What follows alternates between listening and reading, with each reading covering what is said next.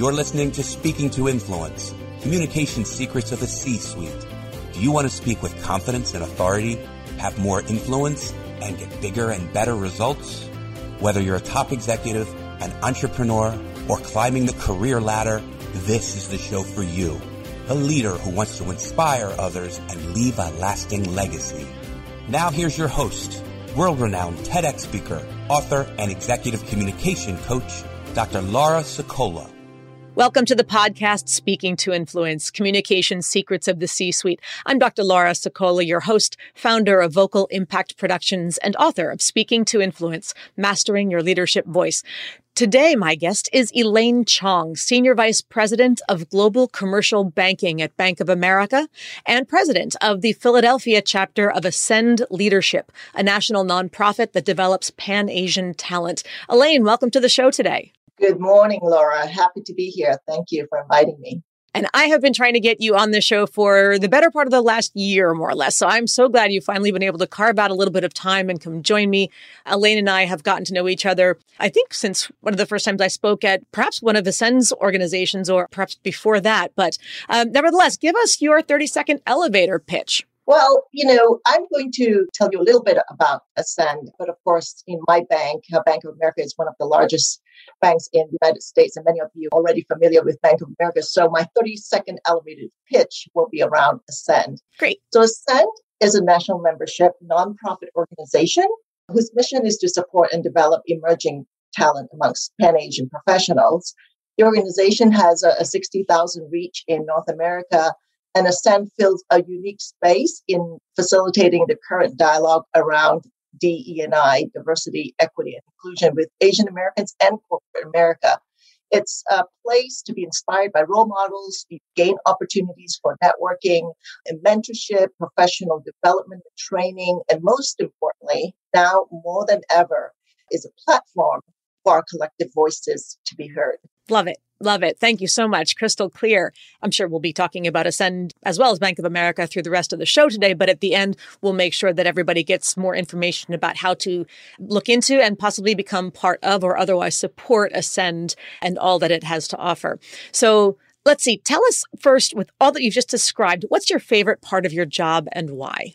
I love my job. It is far more than that, however. In addition to my official duties, it gives me a platform to serve, which is something I discovered somewhat later in life. It's truly taking to heart the challenge by our CEO to employees and customers. What would you like the power to do? That is our branding. And I've been able to leverage my professional platform to build upon my connections internally and externally through my involvement in employee resource groups, the bank's D&I initiatives to gain visibility and support the work that I do at Ascend. It's all about amplifying the voice of Pan-Asians and being effective allies for other minorities.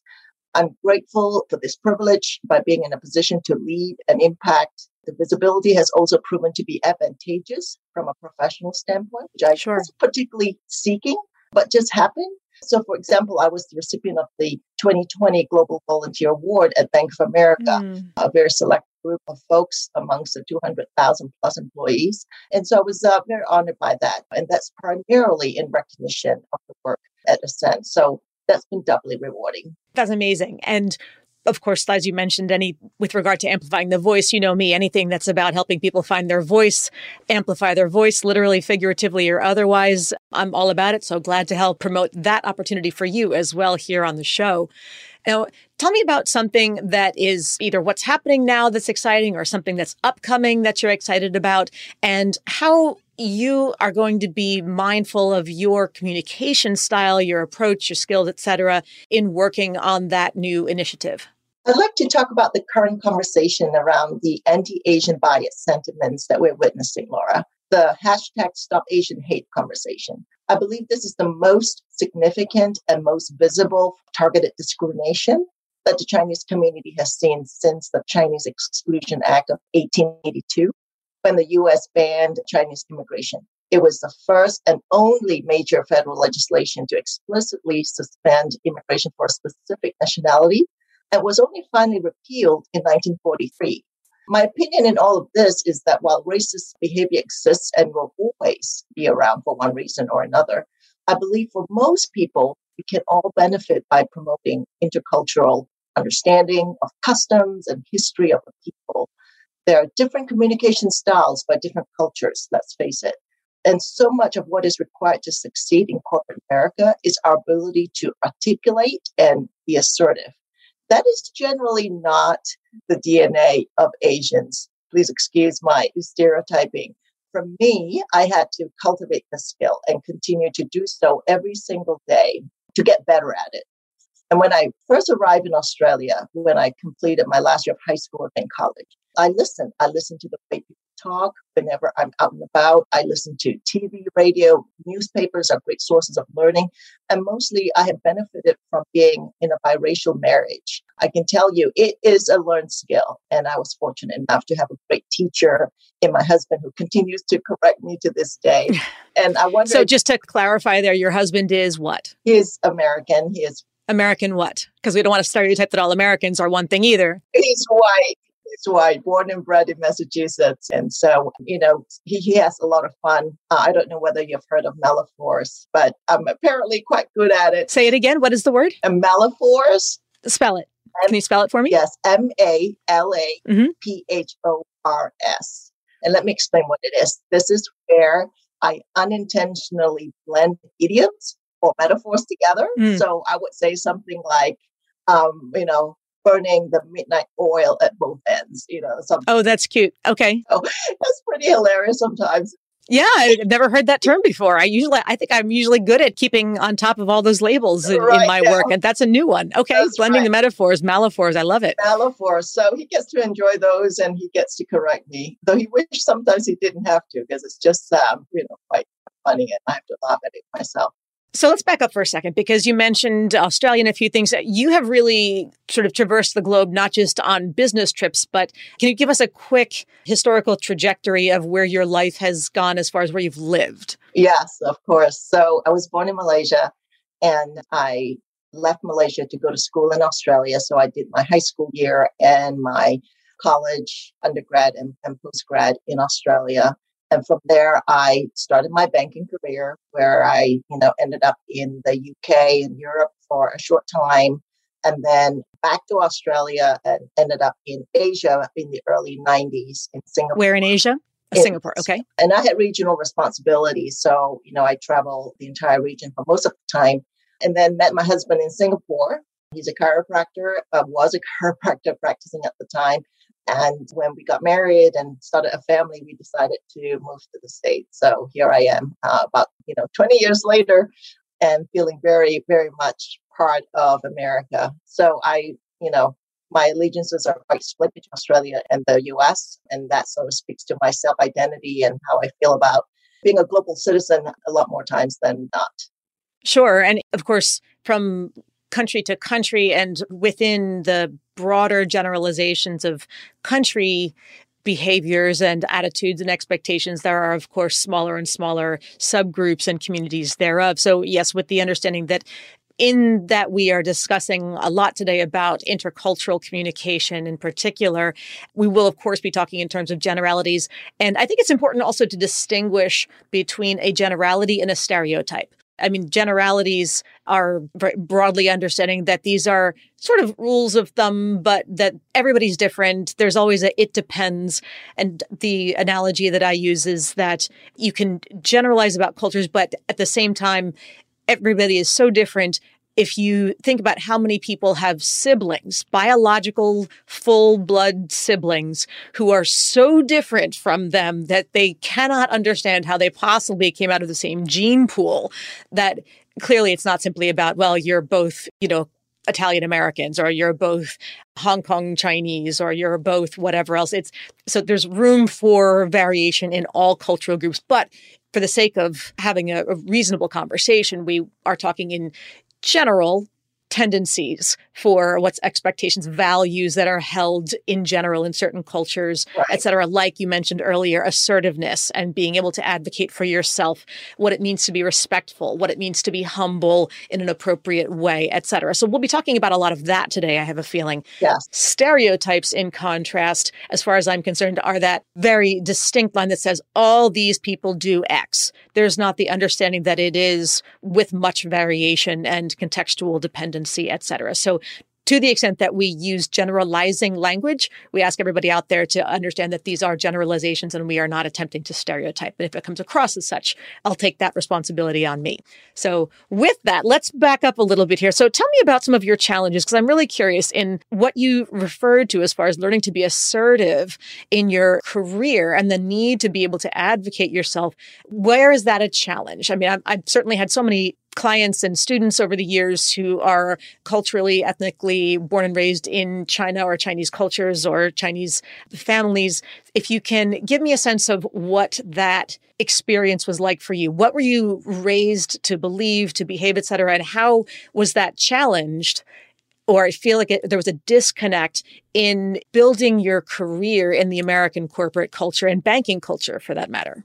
Yes, really good question. And I think many Asians will relate to my experience, which is, not atypical. Growing up in Asian cultures in my family is the same. We are told to respect the elders and we're told not to speak up and defer to the elders. So generally, when you're talking to an older person or a more senior person, you keep your opinions to yourself. And that is really born out of respect. But, corporate America and the Western culture in general, that is seen as being an introvert or being quiet or being weak, timid. Those are quite common descriptions of Asians. But I think as much as Asians have those tendencies, the skill of being assertive and being outspoken can be learned and it can be cultivated. So what I've done over the years is to, build on that skill set, to understand what is the message that I'm trying to convey and be very clear in my mind and be respectful at the same time. So you can be assertive and be respectful at the same time. Yes. And trying to learn, that fine balance, and you practice. You just keep practicing. You make mistakes, but you keep practicing. And, if you're so lucky to have a personal tutor, by all means, take advantage of that and just get mentored. You'll get there. I so believe that you don't need to be born into it. And you can still be that polite, dutiful daughter or son back home with your mom and dad, with your grandparents. But when you're at work, you can take on this persona and be more assertive. So it is a learned skill. But in learning that skill, is there a challenge to authenticity and learning to shift? You use the term personas, that the dutiful son, the dutiful daughter, the deferential to age and authority and keep your opinions to yourself and then shift gears and say, no, I'm here. I'm a professional. I am the authority in this area. I will voice my opinion, but I will still do so in a way that is contextually recognized as being appropriately respectful, just different. Right. Did you wrestle with that at all or do you still? My ability to straddle the Eastern and Western cultures have really helped me bridge the communication styles among the global teams that I work with to deliver for my clients. So in the work environment, I think there is a term for this, Laura, you might be familiar. It's called code switching. Yes. My daughter mentioned this to me. Yes. Parsing out what is being said and more importantly, unsaid is as much the challenge toward understanding the message and communicating effectively. So like I said earlier, I find that, it really does pay to know your audience, know their sphere of influence. What is your ask of she, he, or them? What are you trying to ask them to do? And how can you generally help them meet their goals? Not you. How do you generally help them meet their goals? It is the same question I ask myself, whether at work or at Ascend, because regardless of our profit motives or non-profit motives, we are, after all, a relationship business, when you think about it, right? One services the client, the other services the professional development needs and advocacy of its members. My secret sauce to being authentic, I think, is believing in my own message mostly, because I'm a terrible liar. I try to be a good listener. Again, a learned skill, definitely, did not come naturally to me. We were born with 2 ears and a mouth. Yes. I make sure I understand the problem before I'm trying to solve for it. So when I present a solution, I speak with passion and with a strong motivation to be helpful because we have the best platform or we have the best solution available. And I truly believe that if I'm genuine in communicating that, the sincerity comes through for the listener. And finally, the key to success is patience and perseverance. Mm, And time is a wonderful thing. And I find that I just have to keep at it, keep the calling, and just let my authenticity do its work. sure. So let me give you a quick story to demonstrate my point. Sure. At Ascend, we try to engage as many, high profile speakers to our event. So there's a very high profile speaker I've been targeting for years. He's a well-renowned expert in his field. And so I called up the agent out of the blue and I said, I really would like to invite, so-and-so to my event as a keynote speaker. And he says, okay, his speaking fees are $40,000. And I said, well, we can't afford $40,000. And I, went back to him 2 months later and I said, so what do you think? Have we made progress? And he said, let me give you a big discount. How about $25,000? I said, no, you don't understand. I don't have $25,000. We're a nonprofit. And so eventually, what I did was to tell him the story of Ascend and what we're all trying to do and the goal and our mission. And finally, I just wore him down. And, the individuals spoke at our event at, zero cost. So that's amazing. It took me a year to get there. But, it was worth the effort, worth the time. Sounds terrific. And being able to just be persistent and be persuasive, and they're all mission critical skills. Yes. I'd love to go back to your point. You used a word that I think is really important, and it can be laden with a lot of sentiment. So to just tease that apart just for a moment, the notion of code switching. And code switching at its broadest just means shifting from one code or language or style to another. So how many languages do you speak broadly? Well, my primary language these days is English. Sure. And I also speak a little bit of Cantonese, Mm-hmm. the language of my parents, and Malay, which is, the main communication language at school growing up in Malaysia. So those are three very big buckets, right? There's Malay, there's Cantonese, and there's English, all very different. But then, of course, within each one, there are dialects, right? There's broadly speaking British English, American English, Australian English, Singapore English, et cetera. And within those, of course, there are narrower and narrower sub-styles, dialects, accents, et cetera. But then on a much more micro level, there's the idea of switching from what is considered humble enough, even if it's English or Mandarin or Spanish or whatever it happens to be, how respectful, how deferential, how polite, how subtle versus how direct, overt, et cetera. What's appropriate style in your home, given your role versus at the office, given your respective roles, and being able to toggle to turn on and off one versus the other.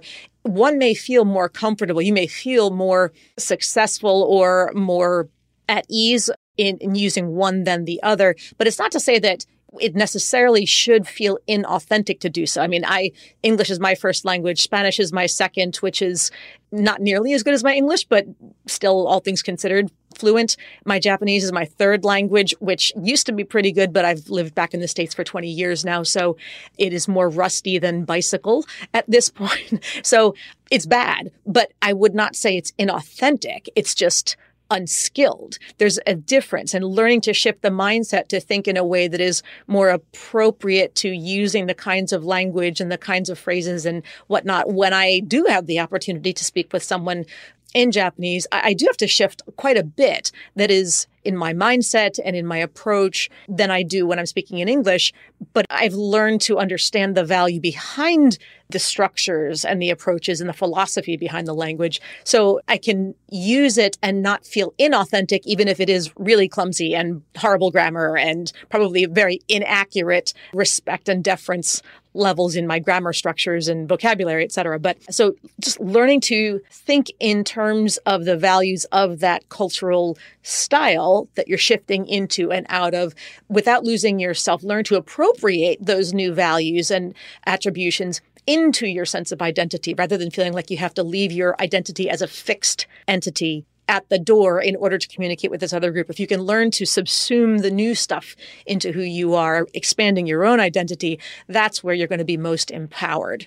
Does that sound accurate to you? Oh, absolutely. I do that all the time. And when I used to cover the international banking business between Asia and the US, I feel most of the time I was the translator. I had my banking hat on, but I was translating, the message from my colleagues in Asia to the client in the US and to my colleagues in the US. Because even though we're all speaking English, the underlying message, a no may not be a no right. in the way that we understand it. Right. So, my role was translating those subtleties to say, okay, it's it's a no or it's a yes. And this is what, what they mean. And so that's solved for that. Right. There's a movie, gosh, it was back probably in the 90s, Mr. Baseball, with Tom Selleck, who plays an American baseball player who gets traded to a Japanese pro team, much against his will. And he ends up dating this woman. And he's got a translator who's at his side all the time. And Tom Selleck discovers at one point that the woman he's dating is the coach's daughter.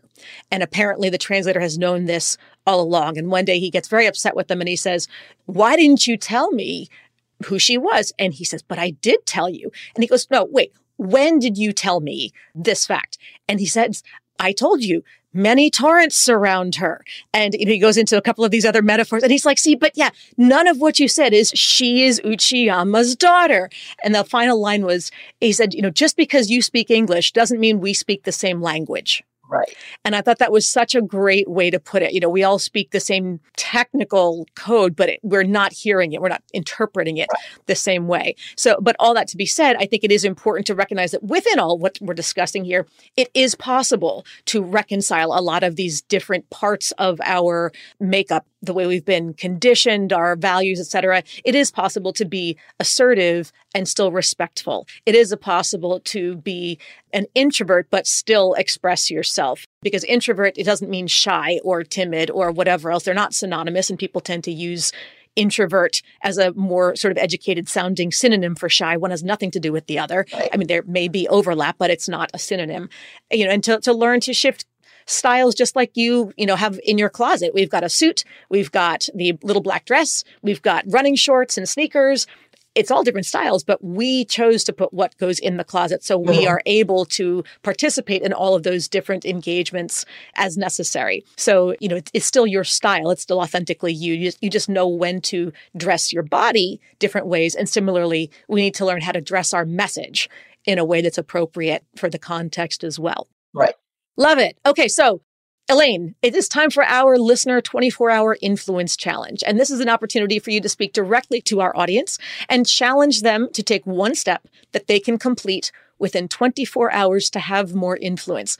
How would you like to challenge our listeners today? Okay, so here's what I'd like you to do. And please make sure you have fun with it. Go on the internet, find a script or monologue. Choose just one where you're required to convince someone else of an idea or a product you're trying to sell or a vacation you want to go on, etc. The more bombastic, the better. And if it's a script with someone else, have that person challenge you or make up the retort. The idea is to get you to adopt a persona other than yourself. You don't have to believe in the message, and you certainly, don't need to believe that you are saying it. It's just a character who does and who feels very passionately about it. Adopt a tone or voice that is not you, because it is not you, and get comfortable hearing yourself. So that's the challenge. Okay, so it's not just about find any sort of pre-written script, a little monologue, a little play, some sort of 2-minute script, 10-minute script, doesn't really matter, but find some excerpt. If you can think of a movie, perhaps, where you've seen it before, go find the script to that movie. If there's a scene where somebody is lobbying or arguing for something, go pull up that little script piece and just play that role. Nobody's watching. You don't have to record it. And unlike everything that my clients end up doing in training and coaching, where 90% of the time you're going to do a recording, you're off the hook this time. This is Elaine's assignment, not mine. No recording is necessary. Just practice saying it. To expand your voice, have fun, let go. Don't take your content seriously. Don't take yourself too seriously. That's always my mantra. So did I get that right, Elaine? Yes. And the trick here is get comfortable hearing your voice, making the pitch. And maybe it's a pitch in your voice that you don't usually use, and going back to my point about assertiveness, because you're trying to be persuasive. Hopefully you can find a script where you're trying to be persuasive. And so hearing your voice, because it's not you, right? Because get out of that, your comfort zone, get out of that mindset. So if you adopt another persona, maybe you're more apt to make those changes in your voice and tone. And just get used to hearing yourself, how you can be assertive. Yes. Yes. All right, everybody, you've got your assignments now. So go look around, think about a favorite movie where there's a really good, somebody's arguing for something. Find that script, find that clip, or even if you don't have the paper script itself, that's okay. Go and find the movie and just repeat the movie as you're watching it. It can be reciting right along with it. All right. Finally, then, let's head and talk about mistakes. We've been talking about intercultural communication. You speak 3 languages. You've been part of multiple industries and organizations. Somewhere along the line, there must have been one mistake that you made. Can you tell a story about a communications-related mistake? And if you had or could have a do-over, what would it sound like? Yes, so I'd like to share the situation where I was working with a stakeholder who was only accountable for outcome A, but I was accountable for outcomes A and B. I engage another individual to try to find an alternate solution to supporting outcome B. And when the stakeholder heard about this is a third person that you're engaging? Yes. Okay. Third person. So when the stakeholder heard about this, he confronted me and basically shouted me down and charged me of, for being completely out of bounds. So, think about this. So when I made the earlier point that it is absolutely critical that you have a good grasp of the needs of stakeholders and their deliverables.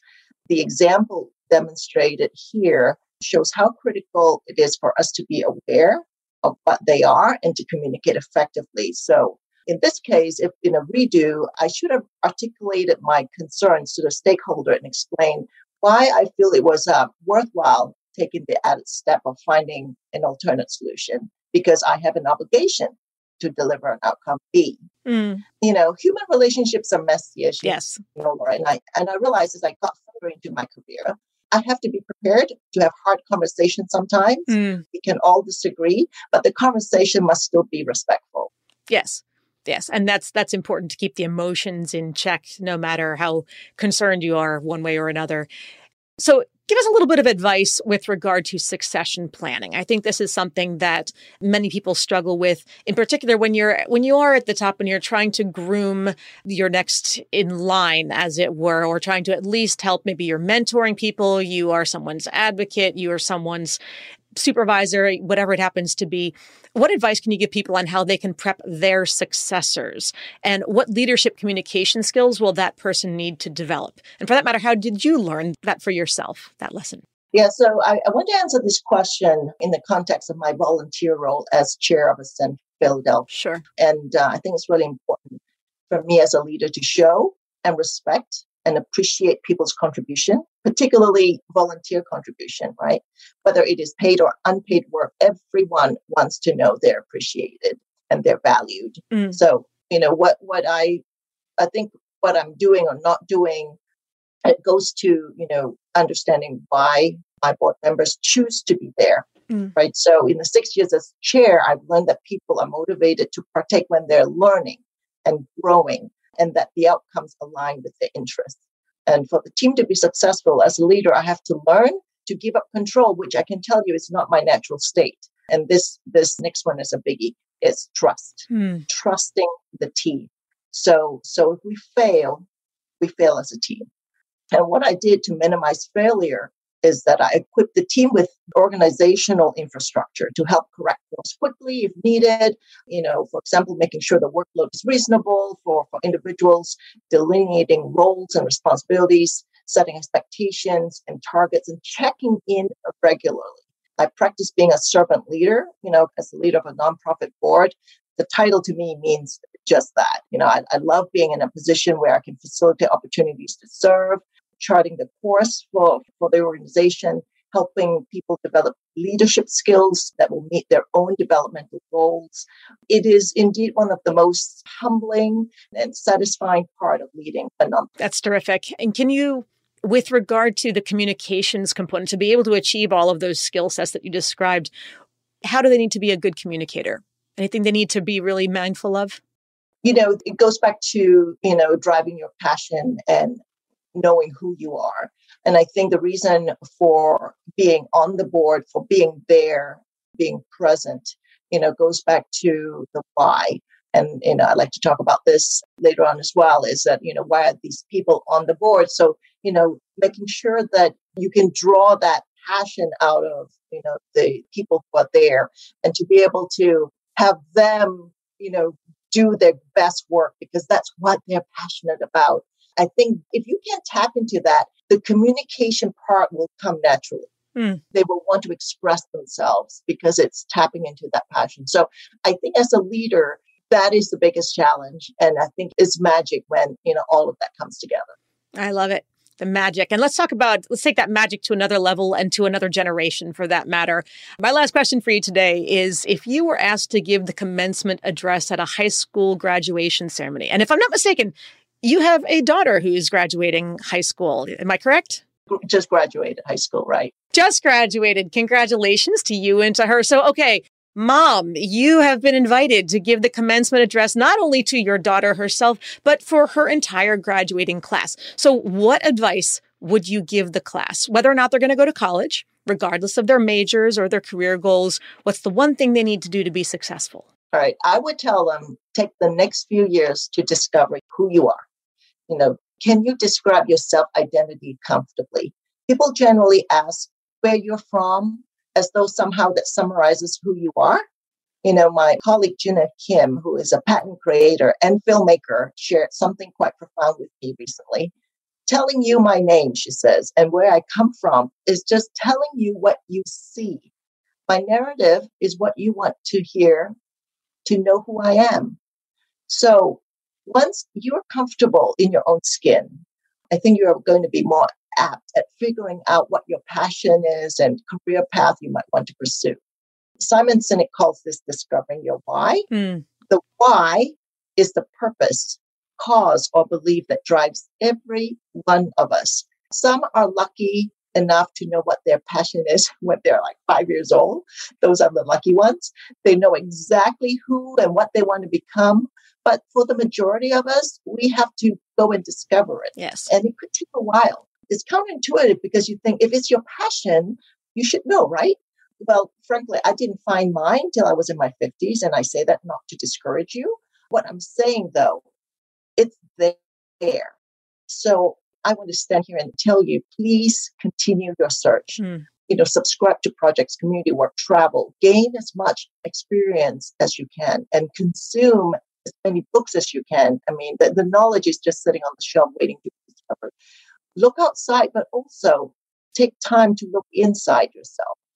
And don't give up and keep asking those, inquisitive questions. Keep building connections near and far, because I believe by following your passion, everything else will fall into place. I truly believe it. Yes. Oh, I love it. I love it. All right, everybody, find your passions. So, Elaine, now I believe you've got an invitation that you'd like to extend to our audience. Yes, absolutely. Be my guest. Thank you, Laura. So please, if you're interested, whether you're, a Pan-Asian member of the Asian community or by any other races, you're all welcome to check out our website at ascendleadership.org, which is our national organization, and ascendphiladelphia.org, which is the chapter organization that I lead. Please check us out, and we'd love to have you be a member, join our events, follow us. We have great speakers and great mentors and networking events where you can meet like-minded people who are eager to find their passion and mentor and help each other develop to the leaders that we are. And I want to encourage everybody out there, of course, if you are part of the Pan-Asian professional community, to look at it for your own opportunity and professional development. But again, I am Caucasian, Italian American, and I've been to and spoken at the Ascend various events that they've had. Amazing community just to learn as a professional and broaden your network and learn about other people's experiences, connections, and frankly, just to expand your own. So highly, could not highly enough recommend the Ascend Leadership Organization. In the show notes, by the way, we'll have the link to the two websites that Elaine just mentioned, as well as her additional contact information. Elaine, thank you so much for joining us today. It's been a pleasure, Laura. Thank you for having me. And thank you, everybody else out there, for tuning in. Be sure to subscribe so you never miss an episode, and give us a 5-star rating on iTunes so we can help even more people increase their confidence, presence, and influence. And finally, if you want to download my free guide to equipment recommendations for virtual and hybrid influence, including my picks for microphones, lights, and more, go to speakingtoinfluence.com. I'm Dr. Laura Sicola, and you're listening to Speaking to Influence, Communication Secrets of the C-Suite. Hi, everyone. This is Dr. Laura Sicola, and I want to sincerely thank you for listening to the Speaking to Influence podcast.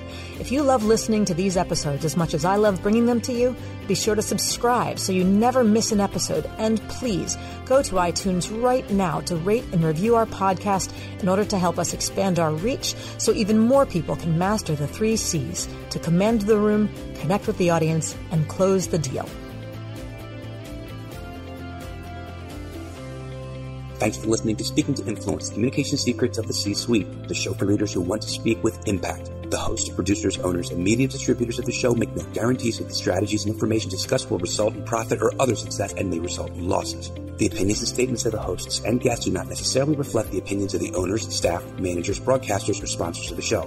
No medical or psychological therapy or personal or professional wellness or relationship advice is offered in the show. You are advised to seek counsel on matters related to your health, family, relationships, job, or other business and legal matters from licensed advisors in those areas prior to making any changes in business or lifestyle. No information provided may be suitable in your situation. As always, take responsibility for the decisions and actions you take, including the reactions they may make in your work, family, health, and life.